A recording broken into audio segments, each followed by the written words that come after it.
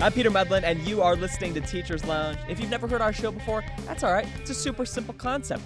We just think that pretty much everyone has had an educator, a teacher, a coach in their life who's made a big impact on them, help us become the people who we are today. And every educator we have on this show is nominated by our audience. So whoever that person is, whoever that teacher is that comes to your mind when we say that, tell us about them and shoot us an email at teacherslounge@niu.edu, and you could be a part of the show and we could have them on. On today's episode, we've got a couple of high school science teachers. We've got the mentor and the mentee. We've got the student and the master. Well, actually they're both teachers, but you get the idea of what I'm trying to say. Marty Baker and Eric Peterson both teach science at Streamwood High School, and when Eric started, Marty was the one showing him the ropes of the classroom, and now, 10 years and a global pandemic later, Eric feels like he's the veteran teacher who's seen it all. And I sat down with both of them to talk about trying to teach science and do lab work remotely during COVID-19, how technology has actually changed things for the better in their classrooms, and what a strange transition it's been for students trying to come back in person for the first time now. In my conversation with Marty and Eric, we talk a bit about students trying to get acclimated to school rules and how to behave now that you're back in school and not on Zoom. And I've got a story for you that touches on that exact theme as well. It's about how a recent Supreme Court case offered middle school students a chance to reconsider their own school's rules and start asking questions of the powers that be. The story of Mahoney Area School District versus BL goes like this. High school sophomore doesn't make the varsity cheerleading squad, so she vents to her friends on Snapchat after school. Screw school, screw cheer, screw everything. Only she doesn't just say screw, you get the idea. The 14-year-old Brandy Levy still gets suspended from the JV cheer squad for a year, and the case is about whether what she said is protected speech that the school shouldn't have been able to punish. While the Supreme Court oral arguments began this past spring, many students were returning to the classroom. Matt Wood teaches middle school civics in West Chicago. He says, at first, schools wanted to make sure students were comfortable being back in the building. So that often meant relaxing school rules, like letting them wear hats and jackets in class. But soon it became an issue, and administrators asked teachers like Wood to enforce the dress code again. I was like, wait a second. We have this case about what you can and can't do outside of school with the cheerleader. I have students who are questioning, school's authority to tell them what to do. What better place for middle schoolers to be than in this cyclone of what are my rights in this circumstance? Wood asked his 7th grade classes, what do you think would have happened in this case if it was our school? And they're like, well, Mr. Wood, we don't even know we have a dress code? So he had them dive into the handbook for themselves. And they, of course, noticed right away that there were some things they, first of all, weren't aware of. And second of all, there were some things that upset them. Students found that, unsurprisingly, the rules had much more to say about what girls were allowed to wear, including a ban on pants with holes in them, which was surprising. And so then I said, all right, well, are we different? Are we different from any other communities? That grass is greener concept. They examined neighboring schools' handbooks and saw that the grass, at least as it pertains to school rules, was not greener at all. Other schools were more explicit about which styles of clothes were banned, whereas West Chicago left some room for interpretation. At the same time, Wood's classes were still discussing the arguments in the quote-unquote angry cheerleader case. He says lessons he learned in a micro-credential program called Guardians of Democracy helped him teach the kids how to have a structured discussion and how to take action. So the question came back to, well, what would have happened if this happened at our school? To answer that question, Wood had to bring in the powers that be. So we had a different administrator for each of my class periods come in, and the students were responsible for giving the admin the rundown of the case, what the classroom's thoughts were on the case, and then they guided questions to the admin to get the administrators to really discuss what they would have done. 6 administrators came in, and in judicial fashion, we had a 3-3 split.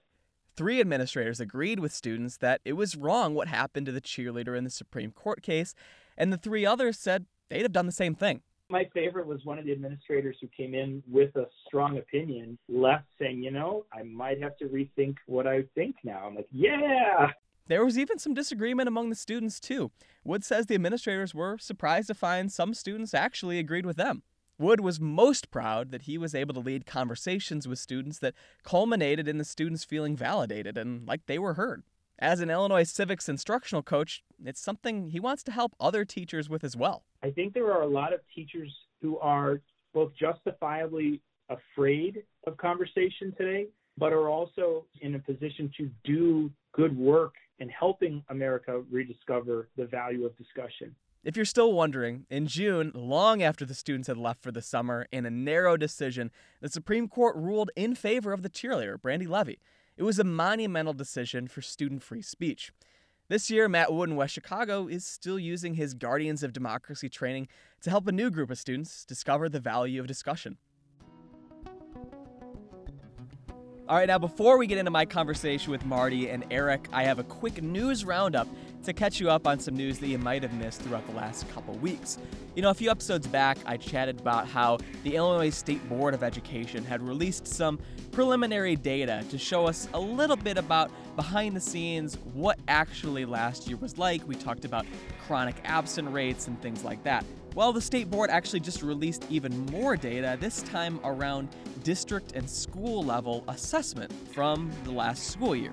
Now, the IAR, which is the Illinois Assessment of Readiness, and the SAT are some of the first standardized testing numbers that we've seen from a year that was about as non-standard as it gets. Now, in a non-pandemic year, testing results don't tell the whole story. You know, they're a snapshot of where a student is at on a given day. And last year, many students learned from home, and not every student even participated in state testing, including a fourth of Rockford students. But for those who did, outcomes do reflect the struggle of pandemic learning. You know, only 15% of Rockford Public School students met proficiency targets in English language arts through the state's IAR test, which is given to 3rd through 8th grade students. Now, that's a 3% decline from when the last test was given back in 2019, and that was already far below the state average. And the numbers do vary pretty widely on a school-to-school basis. Dozens of students were proficient at some elementary schools, and others had 0 students that met proficiency in things like math. And test scores show only 5% of low-income students met IAR proficiency for math, and only 2% of black students in Rockford. And aside from proficiency, another metric districts look at is called growth, which measures a student's year-to-year academic changes, and some education leaders argue growth is a more useful tool to evaluate students. Growth data from last year isn't available yet, though. The new State Board of Education data also includes SAT results. And you know, it is important to note that many universities, including Northern Illinois University, have recently adopted test-blind admissions policies. And that's because research shows it's a pretty unreliable barometer of student success and often correlates more with school and family income levels. And some Illinois schools gave last year's assessment this fall, so statewide data for all this for the 2020-21 school year won't be available until spring 2022. Okay, now it's time for my conversation with science teachers Marty Baker and Eric Peterson. Eric joins us a few minutes into the conversation, so we start off chatting with just Marty about one of his other passions that he coached for many years, fishing. You coach bass fishing too, right? I had coached bass fishing for the last 12 years and gave it up this year. This year? So is this your first school year not doing it then? Yes. Yeah, geez. Well, I was going to ask you about it because we've had a couple different coaches on here, but I was thinking about bass fishing as a sport, and I was like, there's very few sports that just the act of doing it and like the environment of it is like serene and like just really nice to be in, and to like have to balance both just the calm, nice nature of fishing while also there's like the very competitive aspect of it too. It's a really interesting thing to balance. Yeah, because I mean, when you're in the competition, like it's not serene. You're right. It's fierce then.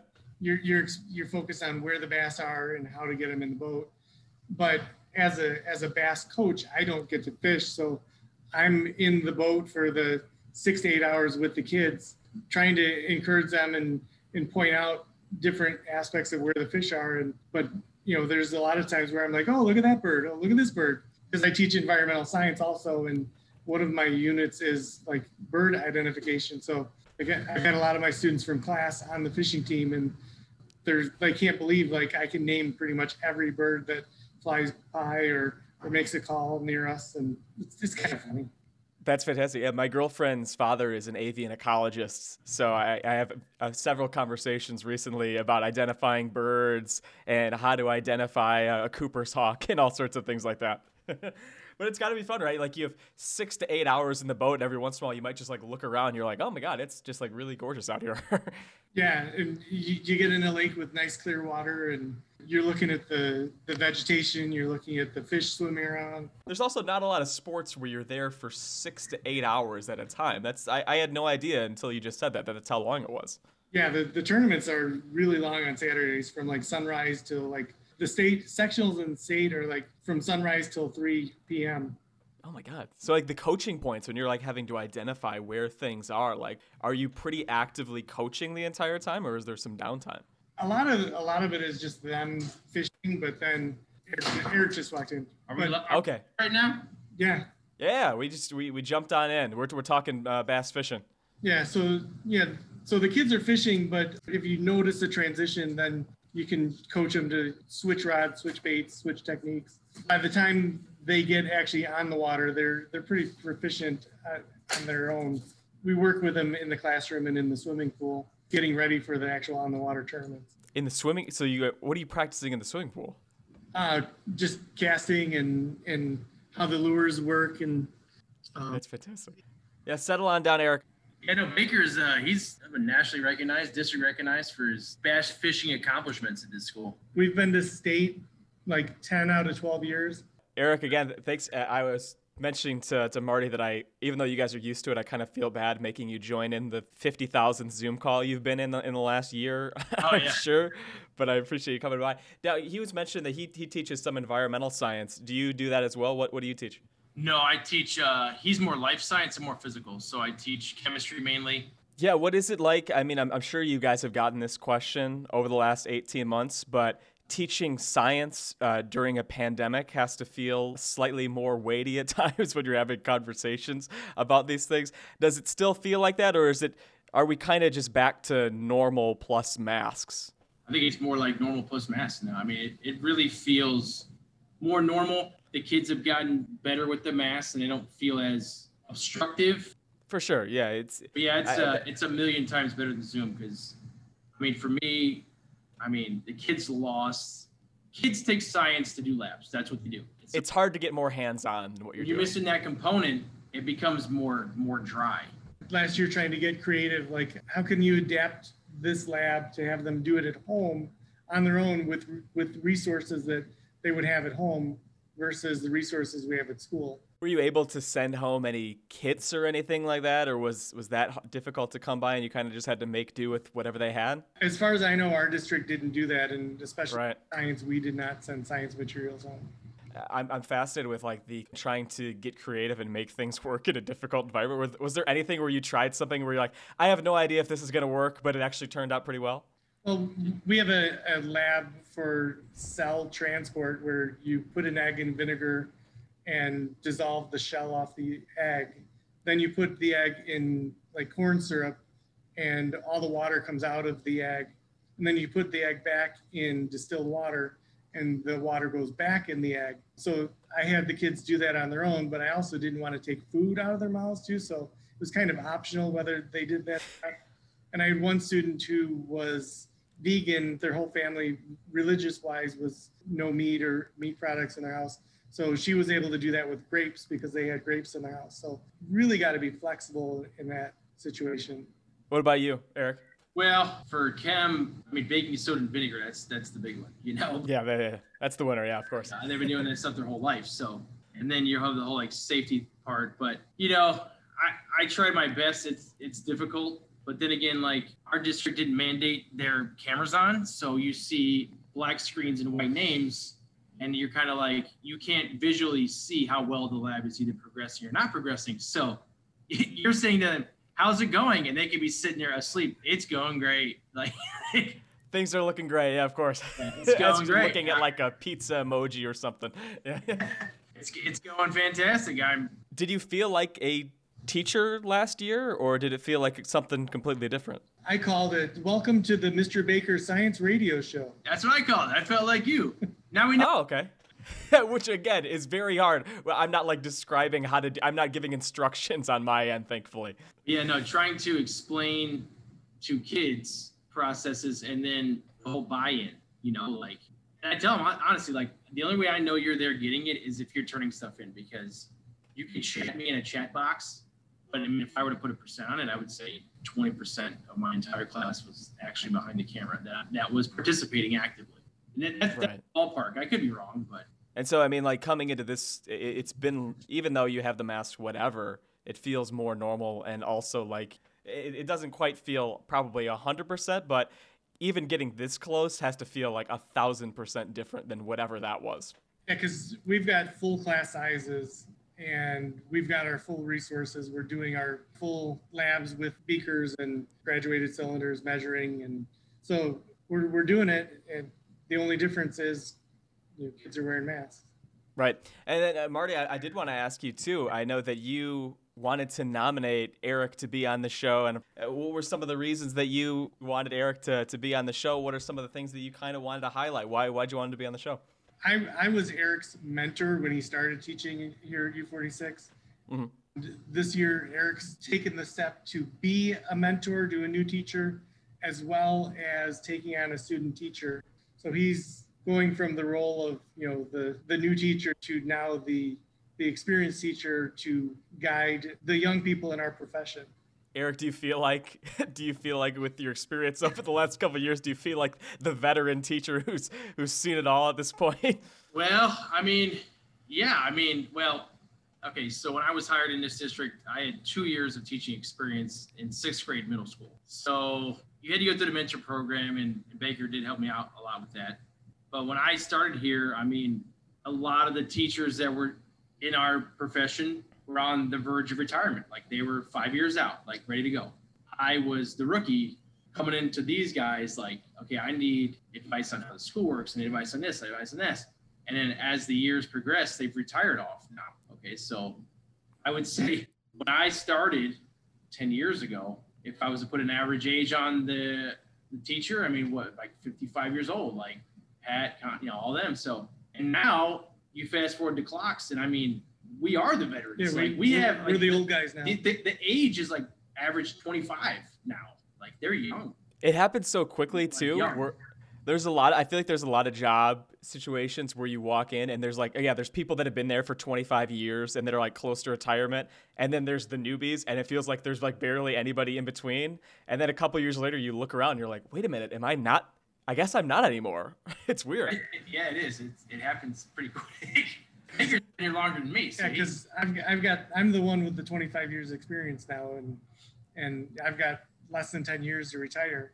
Marty, I did want to talk a little bit more about environmental education, actually, because I had just last week written a feature story talking about environmental education and like interviewed a bunch of different people from different like project-based learning activities and like student-led initiatives around the state. Actually, from one U46, the National Biodiversity Teach-In over at Elgin High School, I chatted with them.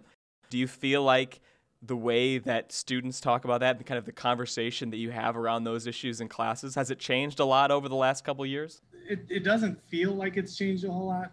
A lot of the issues are still the same. And I do more like, I teach regular environmental instead of AP environmental. There's a different teacher that does that. But I focus on what is the environment. Like Northeastern Illinois University hosts an Envirothon environmental science competition. And so I basically focus my curriculum around their topics: forestry, water, soil, and wildlife. So I focus heavily on those aspects of environmental science. Yeah, I found actually, as I was trying to do some research for both of you guys going into this, I found an article, Marty, that one of your like former students had written on the American Forest website talking about your classroom and like that same type of walking around, instead of just trying to memorize tree names, like walking around campus, identifying things and working in community gardens and things like that. And it seems like that's kind of just the focus, especially over the last 10 years or so with environmental science, when it comes to just like actually hands-on project-based learning. And it seems hard not to do it when you're talking about literally the environment. But it's fascinating because it feels like in a lot of aspects of education, people are going more in the direction of these like student-led initiatives. Yeah, so it is like really easy to do hands-on student-based learning with the environmental class. And it's funny because I'm pretty sure I know exactly which student wrote that article and working in our school right now. Which is, oh, no kidding. That's funny. Yeah, I actually like presented an aquaponics project that the students work on in the classroom at the National Science Teacher Convention, both in Boston and Chicago. And that was really fun to have a group of about 40 teachers listening intently about how to use aquaponics to teach students. And this year I'm really focusing on trying to get that project back up and running after 2 years of sitting dormant. Could you explain to people who might not know what aquaponics is a little bit about what you're talking about? So aquaponics is a combination of hydroponics and aquaculture, where you're growing fish and the fish live in the water, and then you pump water up into an aqua or like hydroponic grow bed. So the fish waste is feeding the plants and the plants are cleaning the water. And so it's a really great cycle for both biology students to see the nitrogen cycle, the carbon cycle, and relationships, and then environmental science, seeing how the fish water quality impacts the fish health and the nutrients affect the plant health. And initially it was unbelievable, but we were using tilapia and I needed a special state permit from the DNR to house non-native fish, and the DNR had to inspect the school to make sure that nothing would escape into our watershed. I mean, that was really eye-opening and fun to present those things that I had found out about the legalities of it to the other teachers at the NSCA. Right, the red tape of growing tilapia. Yeah. Eric, during the nomination process, when we pose different topics or things like that we want to talk about, one of them that, Marty, you highlighted in there was like talk about discipline, talk about lack of rules. I'm curious, have things been, even though we're back to normal, but has that been more of an issue than usual in this year than it has in previous years? Yeah, well, it's a different type of issue. Okay, so like mass is new. One of the big things that Baker and I talked about was beginning of every school year, the dean's office, and now here it's called the climate. Don't get yourself in trouble. I'm not gonna get in trouble. The dean's office is called the Climate and Culture Office now. That just happened this year. So they want to build relationships with students and that stuff, and we appreciate that. So they have class meetings at the beginning of every school year to kind of set the precedents, what's the expectation. And I remember going into this class meeting thinking to myself, look, this is a fresh start. Like, you've had kids out of school. This is your time to set expectations for kids that haven't even been in this building yet. Like, no hats, IDs around, like setting the rules, like these are the boundaries. This is what you're responsible for. And every class meeting that we've been to prior to COVID was about that. Now we fast forward the clock and we're having these meetings, and it was anything but that. It was like, we're here for you. We're here for your mental health. Now, that's all great. It's good. That's good stuff. Do not get me wrong that is important stuff. But we also felt like there's also got to be a line, like, now that you're in the building, this is the expectation. And that line is really, really faded now. So then you have kids that are wearing this and wearing that. Well, they didn't know. You didn't tell them. They just said, oh, refer to the handbook. Okay, well, how many kids are going to read a 25-page handbook? The whole vibe is different. I feel like the deans or the climate culture office is more like an extended version of social workers. That's what I feel like it is. So it's almost like during the pandemic we had, because people weren't in the building and the pandemic was much worse, that we were having these conversations about mental health, and that was the primary focus. And now we're back in the building and that's still the focus, but we haven't quite come back to all the stuff, just like logistics-wise in the school, that need to happen to follow the rules.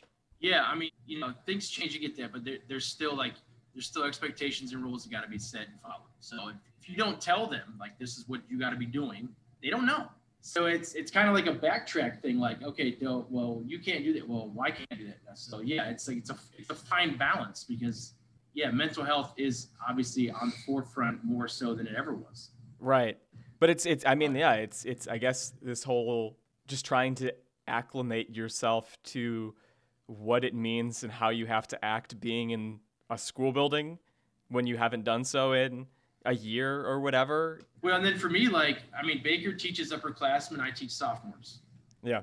So I had to remind myself, these sophomore kids have not been in high school yet. COVID shut them down midway through 8th, and they weren't here freshman year. So now they're in a high school for the very first time as a sophomore. Yeah, which is bizarre. Like, yeah, you could have same thing for you, Marty. Like, if you're teaching upperclassmen, you have people that are seniors now, but really, last time that they were here, they were, in midway through their sophomore year. And so they're like, oh, I guess it's the same thing we were talking about before with like the workplace thing. It's like all of a sudden I'm not the rookie. All of a sudden I am the veteran, right? When did that happen? Today was a new official senior ditch day. So these guys are like so savvy with their digital connectedness that they just declared for themselves, oh, it's the day after Halloween. We're taking a senior ditch day. So there were a handful of seniors in the building today. No other reason than they collectively decided to stay home. Organization's a lot easier now, I guess, so to organize that kind of thing. And so going back to like full circle, so like I have a student teacher this year. Yeah. And then this is a guy that his student teaching career is coming to its last leg. Okay. So he's learning from us in the building. And then in the spring, he's taking the role, and then he graduates and he's ready to get a job. So when he first started here in September, I'm thinking like we had him and then his advisor teacher come down. The advisor almost had to remind myself, like, look, yeah, he's in his last leg of getting ready to be done, but he's never been in a classroom yet. And I'm like, what? Like, you're in a student teaching program, you've never even seen kids. Like, that's what it's about. Like, that's what teaching is. It's about the kids. Yeah, I've heard that same thing from other people about like this year being weird and being like, yeah, no, it's not just the students, it's like new teachers who have, or even people that are in like their second year teaching now had a completely different experience and maybe are a little less prepared going into this year because they just haven't had the experience. But then we had a new teacher last year who student taught on Zoom. So going into last year teaching, he was already student taught on Zoom. Right, and now you have to go into the classroom. You kind of look at I was looking at the glass full, right? I'm a glass guy instead of a glass empty guy. Kids being savvy with technology, like for school purposes, and teachers, like it's like skyrocketed. And does that helps you a lot on the day-to-day? For me, we use Canvas. I don't know. Yeah. Listeners might have Google Classroom, Canvas, the platforms to be online. I mean, all my stuff is housed there now because it's like, okay, look, well, any day you don't know who's going to be in front of you, who's not. Are kids going to be quarantined? Or are they not? Are they going to be sick? Are they hospitalized? Maybe, maybe not. But they have to be able to access your classroom while not being in the classroom. So what's the assignment? What's the slide? How do you get that? So housing all of our stuff, like before it was like, go make copies, hand it out to kids, they do it. Now we still do that. But you also got to access it online so home can get it. There's at least some kind of a hub for all that information that hopefully that makes your life a little bit easier on a day-to-day basis. I think right now for me, like I think I use it more than anybody else because I'm one of the technology coaches in the building. Yeah. But I look at it right now as like, yeah, it's tedious and it's a lot of work, but it's all housed in that spot, like you said. So next year it's like, okay, drag, drop, boom. Like it's there, done. I don't have to recreate. Yeah. All right. Well, Eric, I know you have to jump out here in like 10 minutes or so. So I'll ask you this next question too, which is kind of along the same lines of the things that we've been talking about. So it might be the rules or it might be technology, but I am curious, is there just anything about education and teaching in 2021 that you wish more people were talking about when they talked about it? When you see these, articles about here's what it's like in schools during right now, are you like, I wish more people talked about this, or this is more important than people might think? Yeah, I mean, it kind of falls on what I just talked about. Like, the absenteeism is more prevalent than it ever was. The state just released data last week for last school year and said that 20% of kids in the entire state were chronically absent last year, so missed 10% or more of the school year. And I know that obviously that was disruptive for so many different reasons with remote learning and everything, but it's still a pretty staggering statistic. I would even say that's low. I mean, honestly, like we used to say this, and Baker can confirm this. I can be in a Zoom meeting last year. Okay, now every kid's checked in, they're all on Zoom. How many kids are physically behind the camera working and participating? I mean, if I had 30 kids, I'd say 10. tops, maybe less, 7. Yeah, because our even last year, our assistant principal one day, who had to be in the building, went to Chipotle for lunch, and she saw a kid working that she knew was a student that was supposed to be in class. She said, aren't you supposed to be on your Zoom meeting? And the kid said, oh yeah, I'm in class. Pulled out their phone and showed that they were on Zoom on their phone, but they obviously weren't in class because they, their phone was muted and they weren't listening to the lesson. They were just logged in, but they weren't there. But they were, they were getting the attendance credit for being there, but they weren't doing or learning anything. Right. And then the absentee thing is still an issue? Not like that. No. Not like that, yeah. But I mean, like, it's improving. I mean, I'm not going to speak for the kids, but just hearing what they talk about, like, they're like, I'm vaccinated, I'm this, I'm that. And so I don't see as many of the quarantine things kind of coming through, but they are still there. Going back to your question, I mean, one of the biggest struggles that people forget about that aren't in teaching is like when this school year started, I mean, it took time to get kids acclimated to what school life is like. I mean, they're used to like sleep until 11 o'clock and then getting up and then, oh, I don't want to be here. Turn it off. Go back to bed. Like, okay, now we got to work. And now we're in the second quarter of the year. And now they're starting to figure it out. But especially for my class, their math skills have to be strong. And you're basing it on last year's grades, which that's all you have to go off of. Well, now, and I tell my kids this too, I'm like, now the rubber meets the road. Like, I'm going to find out if you were actually good at algebra and have those skills, or you just went through the hoops and got the grade, because now I'm going to see if those grades are if you're good at algebra and it's working and here we go, or you just turn stuff in and got a grade and now it says you got to be in algebra, but you really didn't learn anything. Right. Well, yeah, people had a lot of conversations last year about this idea of learning loss. When you're going into this year, right, and you're using these grades that you got from last year, do you feel like that's being borne out now, that there was a lot lost last year? Yeah, I mean, I don't know. I don't see how it's hard not. I mean, you have to because that's all you got. Right, yeah. But yeah, there is, to me, there is significant learning loss because with my kids, I mean, I remember seeing myself like part of my job is knowing if you understand material or not. Right. Do that without you saying a word. If I look at my classroom and I got blank stares, they ain't with me. Mm-hmm. And I know, do I slow down? Do I speed up? Where are you lost? Whereas if you're entirely Zoom, you got no idea. Like, are we good? Chat box is blank. No one's saying, okay, I'm moving on. Like, this is the train and we're going, as opposed to like the magic of teaching where, okay, you ain't got this. Let's pause for a second. Let's talk about this. And then those side conversations that you have about things other than your topic. Before you leave, Eric, we should end on somewhat of a lighter note. I feel like it's been a little bit dour. Again, we have all these things that we can talk about how the pandemic impacted us and how it changed the way education works. But for you, do you have any silver linings, anything that you feel like you've learned about yourself or about teaching, anything over the last 18 months or so where you look back and you're like, okay, things are going well in this regard. I've learned this throughout this entire experience that'll maybe make things better or make my job better over the next couple of years. Any silver linings that you can point to? Yeah, no, I mean, there's a lot of applications are utilized in there. And I'm sure you can name drop like Nearpod, Pear Deck, ClassKick, and these things. You're like, I never heard of these things, but then you try them now, and dude, they're great stuff. And you really find these things. You're like, oh, this is a cool thing to try out in class, and it works well. And so then you're utilizing technology to enhance the classroom, and it's great because it's like, instead of me walking around to every desk and looking at your paper, do you understand this? Do you understand this? I can put up an application. They can go on their Chromebooks. They can have it open, and they can write on the screen, and then I can put it on the whiteboard where it's nameless. I hide the names. Now I see everybody's answers at once, and I can be like, okay, I like this. They did this. Good job here. Whoever's this is good. Whoever this is, okay, fix this, correct this. And you can see them all at once. The kids really pick up on that because they like using their Chromebooks, or they want to be on technology.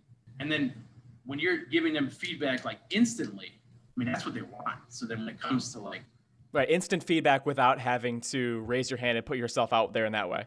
Exactly. Oh, yeah. And then I don't really have to, I mean, I enjoy walking around and checking the tables. But when they put it up here, And then they learn off each other. Like, oh, well, why did they do that? Why did that? When they wouldn't have that before. Like, they're not going to get up and walk over to the other side of the class to go see what some other kid put. And then even the whiteboards, we use whiteboards and they'll write them, but they'll see what the other kid's writing. Maybe not want to hold it up, but technology, you feel like you're one-on-one and you're putting it out there, and then I'm displaying it for everybody to see, which again, they're nameless, no one knows, but they're all learning from each other. And that was great. Okay, well, I was just going to ask that same question to you, Marty. What are some of the silver linings that you found? Is it for you technology too, the things that you can look back on over the pandemic and say, well, at least we could take this with us? I actually like the Canvas learning tool that we're using. My kids in a different district have been using that for a lot longer than our U46 has. And the assignments are there, like Eric was saying, it's all archived, so you don't have to reinvent it year after year. And obviously, as you go through something and realize that maybe this isn't as applicable to today as it was last year, you can change and adjust things on there. But having the different Canvas applications and instant grading on Canvas, and just the connectedness for the kids that are forced to stay home through quarantining, or the kids that we've always had a population that goes on vacation during the school year, so they don't have to lose time and be behind when they come back. These kids appreciated being in school a lot more when they returned. I mean, that's the big takeaway. You could see their face when they return, like, this is great. And the socialization, and now that they're settled in, it feels more normalized. But I mean, at least the first 2 weeks, like, they're like, this is so much better. Like, I can ask, there's a lot, like, they appreciated education more. We used to be known for our big fights, and we've barely had, we've had a couple, but not like we used to. Yeah. All right, Eric, do you have time for one more question? Yeah, go ahead. Yeah. Okay. The last thing is, again, this is a podcast where all the teachers we have on are nominated. And so I'm curious for you, did you have a teacher down along the line anywhere over the course of your education journey that inspired you or made you think that going into education was an option or made you want to be a teacher? Well, I mean, I wish when you record this, I'm going to play it back for my wife and I'm going to record this section because she's the one that veered me towards education. So like, my dad's a retired physical therapist and I thought I wanted to go in medicine, and I enjoy medicine. I like anatomy, I like physiology, like that's what I like. And it wasn't until I met my wife, probably junior year of college, that she's like, I want to be a teacher and that's my drive and that's what I want to do. And she knew that. And I was kind of wishy-washy. And she's like, why don't you look about trying to be a teacher? And like, why don't you look into this and do this and do this? And she kind of veered me towards that. Now she does elementary, middle. So she kind of opened my eyes to like, this is what education is. This is how this works. This is how this works. And that's what got me into it. Now, I mean, she had a hidden agenda, right? Like, I want to be with this guy. I want to start a family. I want to have summers off with this guy. So, yeah, it's a great strategy. But I mean, if I was to tell you, because I mean, I tell my students all the time, if you're in a classroom, you can see right away the teachers that enjoy what they do and the teachers that don't.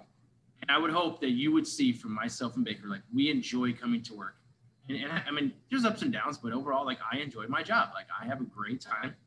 I like the kids, I like the staff, I have a fun time. And I mean, there's teachers or in any profession, they come in and just like, you can see like, why am I here? I hate this, but that's not my, like, I enjoy being here. I love it. We can shout out your wife for that one. Yeah. Oh yeah. Stephanie Peterson, if you're listening. I hope she is. There you go. She will be when this podcast. Yeah. I'm gonna be like, listen to this part. This is great. It's just a 3-minute podcast. I don't know. It's pretty short. I mean, yeah. Cut it right here. All right, Ben. Well, you got to head out then? Yeah, I got a district technology meeting, but I appreciate your time. All right. Well, again, thanks so much, man. Yeah, thank you. All right. Marty, do you have a couple more minutes? I could if you got a couple simple questions. Otherwise, I have to go replace a window. Okay. Well, there you go. Well, I'll just pose the same question to you. Again, you've been in education a bit longer than Eric, but was there a teacher that you had somewhere down the line, or why is it that you decided that education was an avenue for you? What made you want to go into education in the first place? So my mom was an elementary school teacher. I didn't even realize this, but my grandfather was a vocational school teacher. He taught machine shop in Chicago somewhere. So it was kind of in my family already. And I had worked as a lifeguard at the park district for 7 years, and I taught swim lessons as part of that. And I was thinking, like, I know I'm doing this biology major in college, but what am I going to do with this? And I realized that I was pretty good at teaching little kids how to swim. Maybe I should look at teaching kids biology, and knowing that my mom was a teacher, it helped a lot. So the science part you had down already, you knew that, yeah, but the education part. I loved biology because my freshman biology teacher and my senior AP biology teacher here at Streamwood High School were top notch. Bob Keck and Rick Lapatina. You got to come back and teach at your own alma mater. Yep. And so, how has that experience been? It's pretty nice. I mean, I'm a lot more comfortable with the building more than anyone else that's in here right now, because I was class of 91 from Streamwood. There are a bunch of other teachers that are back as well. Some of my students are teaching here. A couple of my classmates are teaching here. So it's really comfortable, really familiar. And it also makes me more invested in the education, having been part of this school for so long. There you go.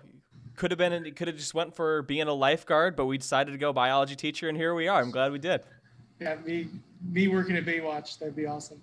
There you go. You'd love it. Well, I know you've got a window to change now, so I won't keep you up any longer. Right. And I appreciate you taking 45 minutes with Eric and coming on the show, man. I really appreciate it.